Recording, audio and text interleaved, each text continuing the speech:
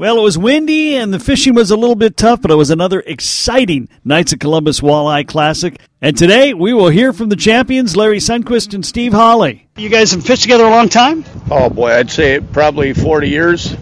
And we've been a team in tournaments for at least 30 of those years, going all the way back to the Western gas station tournaments, Zen's tournaments, Blue Water tournaments. Yeah, we enjoy fishing. We also check in with Joe Shapesky, who heads up the event for the Knights of Columbus. We figured over the course of the event about 250 volunteers total. And another tough question for the aquatic biologist. Yeah, I think you enjoy torturing me on this show, don't you?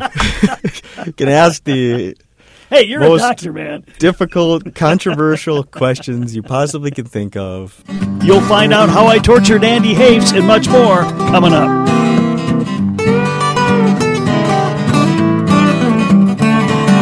Fishing pool keys, tackle box in my hand. Gonna cast a few lines with my toes in the sand. Pulling in a big catch makes me feel like a man. But the wife, she just don't understand. I love walleye, perch, trout, and bass. And if you don't like fishing, you can kiss my four-stroke right in the back. Cause the fishes all tremble at the thought of me when I'm fishing Paul Bunyan country.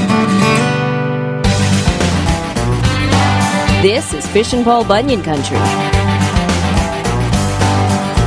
It was quite a Saturday at the Knights of Columbus Walleye Classic. Anglers had to fight hard against the wind to try to find fish, and several did, including the champions. Larry Sundquist and Steve Hawley had won it back in 2004, 15 years ago. They came in with a pretty big basket of 13.86 pounds, took their spots in the hot seat, and waited the rest of the day, and never had to leave. It came down to the last weigh-in, Dwayne and Travis Peterson, another set of former champions. So we knew going into that final weigh-in that there was going to be a repeat champion at the Knights of Columbus Walleye Classic for the first time in 19 years.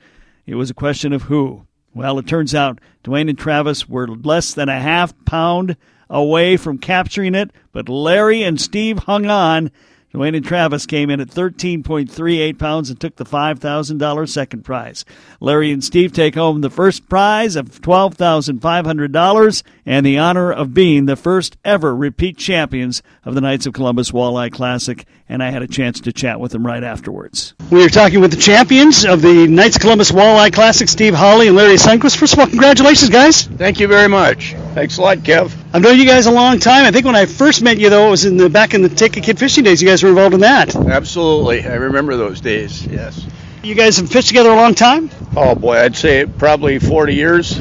And we've been a team in tournaments for at least 30 of those years, going all the way back to the Western gas station tournaments, Zen's tournaments, Blue Water tournaments. Yeah, we enjoy fishing.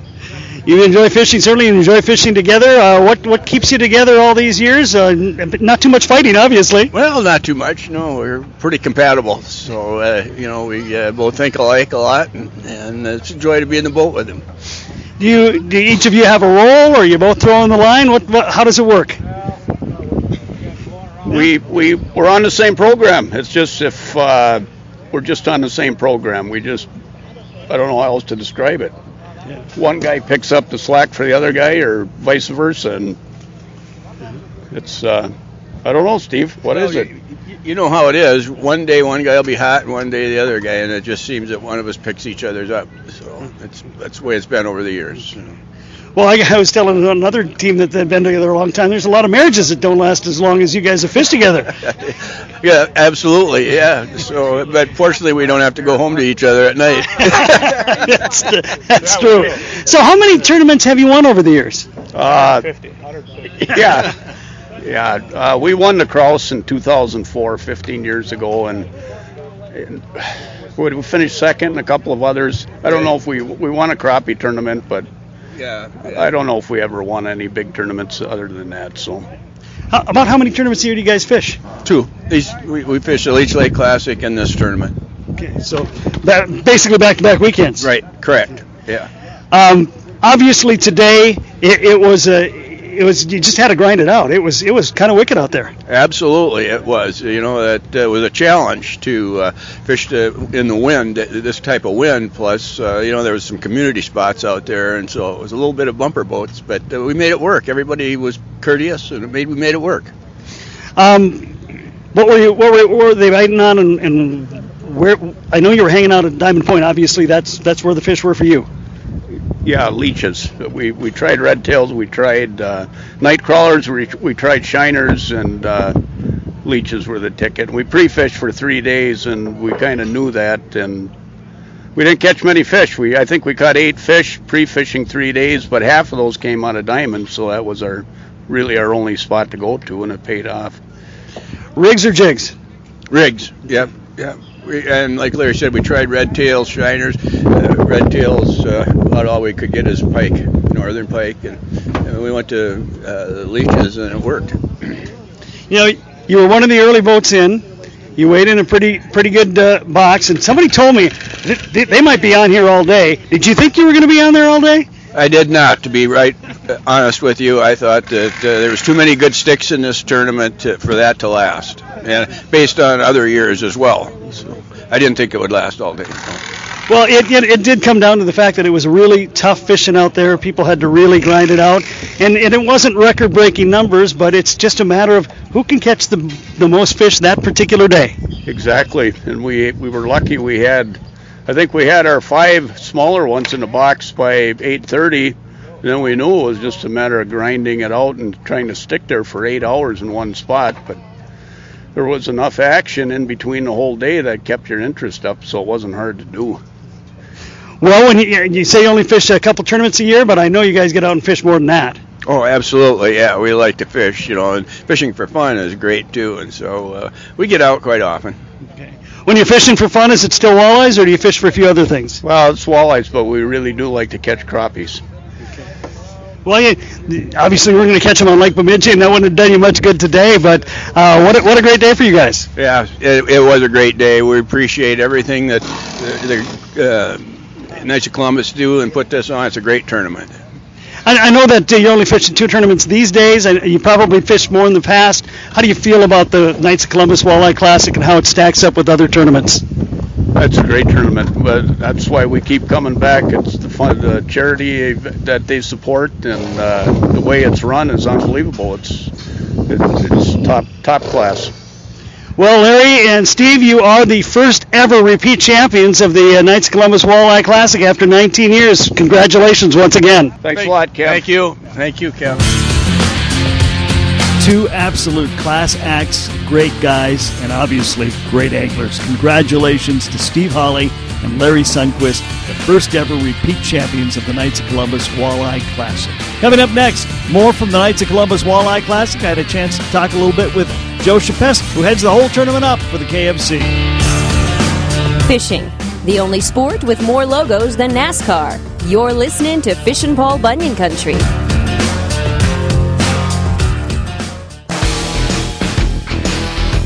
This is Fishin' Paul Bunyan Country. It has been my pleasure to work with the Knights of Columbus these past 4 years on the Knights of Columbus Walleye Classic.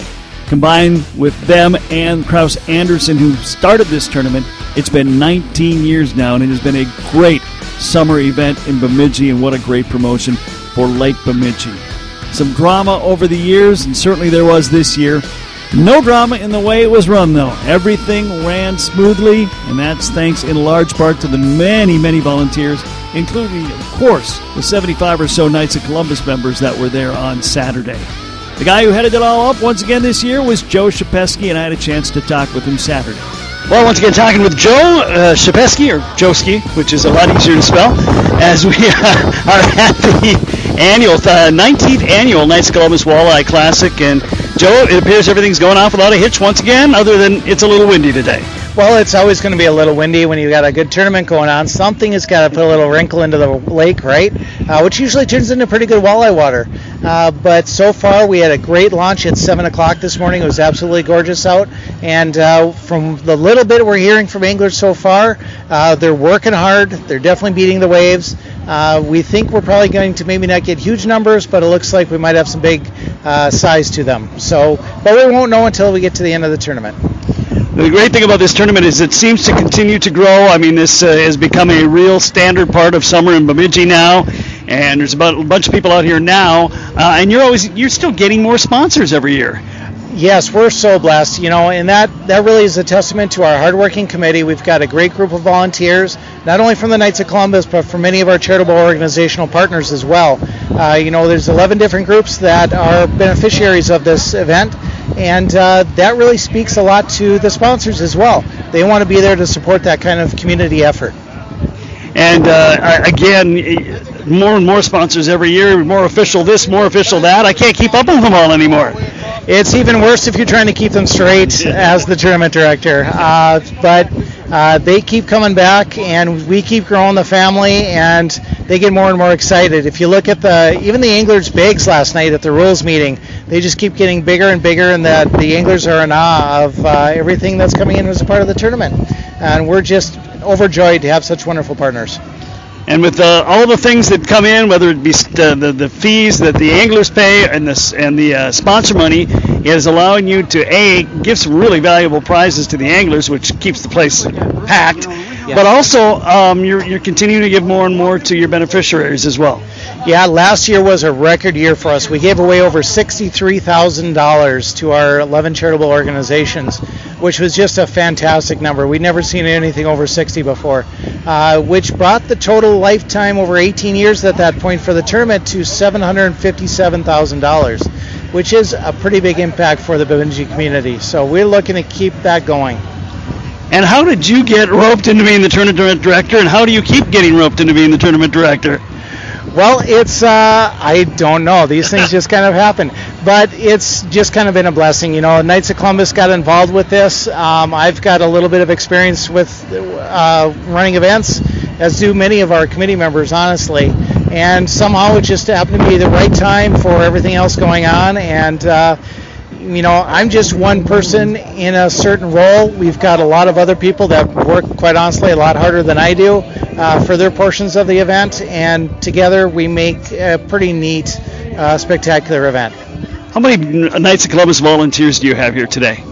I'm not quite sure. I would guess probably around 75 or so. Yeah, I would say easy, which is still not even close to the total number here. I know over the course of the day we probably have 100 Boy Scouts and Boy Scout leaders. We've, just about all the other organizations have between 6 and 20, 30 people here, depending on the organization. So we figured over the course of the event about 250 volunteers total. Seems like it's going great again. Joe, good work. Thank you. Thank you so much, and appreciate you being here, Kev. Once again, I got to tip my hat to the Knights of Columbus, not just for the way they run this tournament. What a great organization. Just a ton of great guys working hard to put together a lot of great things for this community. So thank you, Knights of Columbus. Up next, as you heard at the outset, I torture the aquatic biologist. Some people say fishing is overrated. For the record, they are wrong. This is Fishin' Paul Bunyan Country.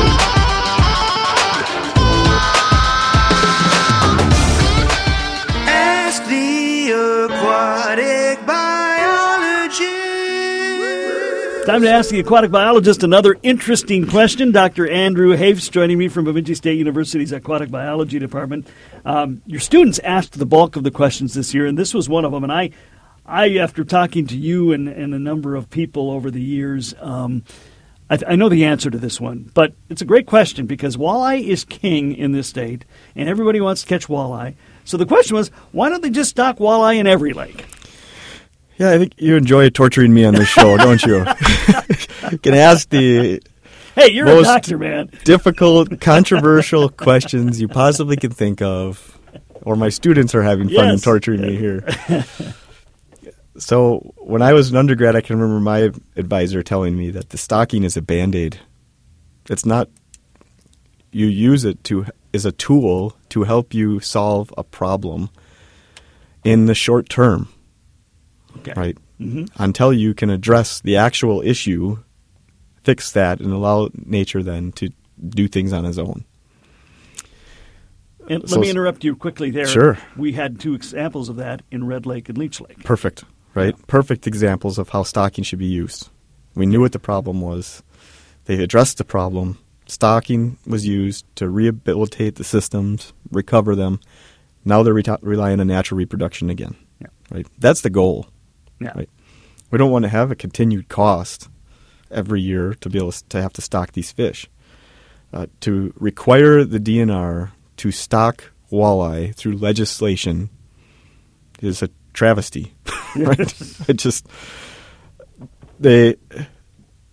Every system has its requirements, and who best knows those other than the anglers that are there and the biologists working on them. Right? Yeah. So it is entirely possible and likely that by requiring the DNR to stock X number of fish annually, we're actually harming the ecosystems. Okay. More walleye stocked into a system does not mean you're going to catch more walleye as an angler. In fact, I can remember in my undergrad course again, that advisor telling us that if you want to go find the best lakes to go fish walleye, you go look for the ones where stocking does not occur. Right. Right. That makes perfect sense when you think about it. Our best walleye fisheries are the ones where stocking does not need to happen. Yeah. So here's an example of how it can be bad. You stock in too many walleye, what are they doing? They're all competing for the same resources. If there are too many young fish in the system, it is most likely that that year class is going to be weaker than it should be because they've ate themselves out of house and home. You've essentially will have less walleye recruiting to the gill nets at age 3 if you've stocked too many young than when there's an optimal number of fish. So I really like this strategy of them trying to regulate the slot limits so that there are so many, the perfect amount of females in that system, so that there is the perfect amount of walleye fry in that system, and they're all growing at the right rate, and you have the maximum amount of fish recruited to the gill net at age 3 when we can angle them. Right? Okay. Yeah. That seems like a very logical approach to me. Just dumping in more fish, they're going to, like I said, they're going to eat themselves out of house and home, and you're going to have a crash. And not only are you going to decimate that walleye year class, you also have killed every perch that is in that year class, because an age 1 walleye eats an age 0 perch, an age 2 walleye eats an age 2 perch. So I've seen the direct relationships on leech where more fry result in less perch in that same year class to the gill net. And that's an extremely strong relationship. Okay. So the stocking is a good thing when it's used in the right ways as a tool, right? Mm-hmm. Well, and certain lakes just aren't geared to be walleye lakes, right? Sure, and that was probably the answer you were expecting right from the get-go, is that if the temperature profile is not right, why stock them in there? You just dump money into a lake for no reason. So, of course, my answer was related to lakes that are available for walleyes or suitable for walleyes, whereas the obvious answer that I could have said was, well, does it pay to stock walleye into a lake that is only 3 feet deep? Right? Yeah. Has no gravel? Is 110 degrees in the summer? Let's stock walleye into that. No. So I didn't answer the obvious question there, and focused on more specifics and more ones that anglers are probably thinking about around here. That's a great point, and one I certainly had thought of. That's why we have you on this show, obviously. But yeah, I mean, and we have talked about it, not specifically about walleye, but just about anytime you change a fishery, you change a lot of things. And, this lake might have a lot of bass, and obviously if you introduce walleyes, that can have an effect on the bass down the road, right? Sure. Yeah. Yeah, everything is connected like we've mentioned before. And I guess what I was thinking about there while you were talking about that is if, as an angler or lake association or whatever, if you're thinking of requesting to the DNR that stocking should occur, that's not a good thing. That means there's a problem that needs to be addressed, right? Yeah. And maybe the problem that you think is present is I'm not catching enough walleye, right? Yeah. The lakes can only handle so many walleye. There are upper limits, right? They're limited by the production levels that are in these ecosystems. So in many cases, it is not possible to increase the total number of fish in the systems. And in fact, it is likely that in a lot of our systems, we have too many top predators right now. Mm-hmm. Right. That's why some of the massive changes have occurred recently to the northern pike regulations. Right. We're really good at putting a lot of predators into the system because we like to catch them, and that's had some huge effects on perch populations around the state and others. So, not a walleye-related issue, but a stocking-related issue. They introduced muskies into Lake Bemidji 1980, I believe it was. By and large, very successful, but we're finding that they're not getting that next generation recruitment like leech and cass and natural musky waters are getting. I don't know if it's a stocking issue or it's just the way they wanted to develop that fishery, but there's an example of something you put in and now they've got to try to figure out how are we going to keep those numbers because they're not reproducing. From my understanding of what's going on with the muskie population in Bemidji is that it's extremely stable at around 400 to 600 individuals. And all of those individuals are massive. Yes. Right? And anybody who's gone around looking for muskie that are sunning in the early spring has seen, I remember I saw 7 in one day one time when I was just out boating that were just enormous. Some of the biggest fish I've ever seen in my life. I think that population is at its peak. It's matured, okay. Right? Which means it's as many individuals as you're going to have in this system is present. And for you to have a new one come in, a new recruit, it takes one of those big ones to die. Yeah. So you're not going to have great recruitment on an annual basis because it's saturated with huge, massive adults. Mm-hmm. If you're a muskie angler, that's the goal of that, and you're out for trophy fish. Right. It is the perfect muskie population. But it's going to, again, you're introducing something into a water, and at some point, they're all old, right? Right. So you might have 3 die a year, I don't know. Yeah. A certain percentage of them a year. But if you think about, I don't know, let's just throw out a number, 5% of that population dies annually of old age. Right? Yeah. That's not many fish. So there's not going to be many recruits that make it. There's no room for them. Right. Mm-hmm. That's my take on it. But I could I haven't looked into it that closely. All I know is the population numbers and the size of fish that are out there. But I guess my point, and I'm not criticizing it. Obviously, musky anglers love it. I think it's great too. Sure. But it's not. It's an introduced population into right. a lake that was not originally designed to have muskies in it, and so you're not having that natural turnover like some of those other lakes would. Or maybe this is just a different topic altogether. I don't know. Yeah, I don't know the answer to that and whether that's true or not, whether that turnover rates or, in reality, we know very little about the muskie populations. It's amazing. Leech Lake is our staple muskie population in the world, some would argue, right? Mm-hmm. It's the strain that we use to stock everywhere. And yet population abundances, their growth rates, their recruitment rates, things like that are not known nearly as well as they are for walleye, in large part because they're difficult to capture. Yes. Right? Trying to do a population assessment and estimating how many numbers of muskie there are in Leech Lake is tough. But so I guess my answer there to your question is 2 things, is that it's difficult to know the answer to that because we don't know a whole lot about muskie populations. And then the other thing is that when the DNR chooses to stock a muskie into a system that doesn't normally have it, like they do in Bemidji, there's enormous rigor that goes into making that decision. And many, many stakeholders weigh in on that. And they've determined that the benefit of stocking them in this system and the economics of it and how many users there will be outweighs the ecological risks. And I completely agree with that on Bemidji. I would it's too. Obviously been a great one. Yes. But it does take a lot more manpower, whether it's walleyes or muskies, when you introduce it into waters than when it naturally occurs. For sure. Yeah.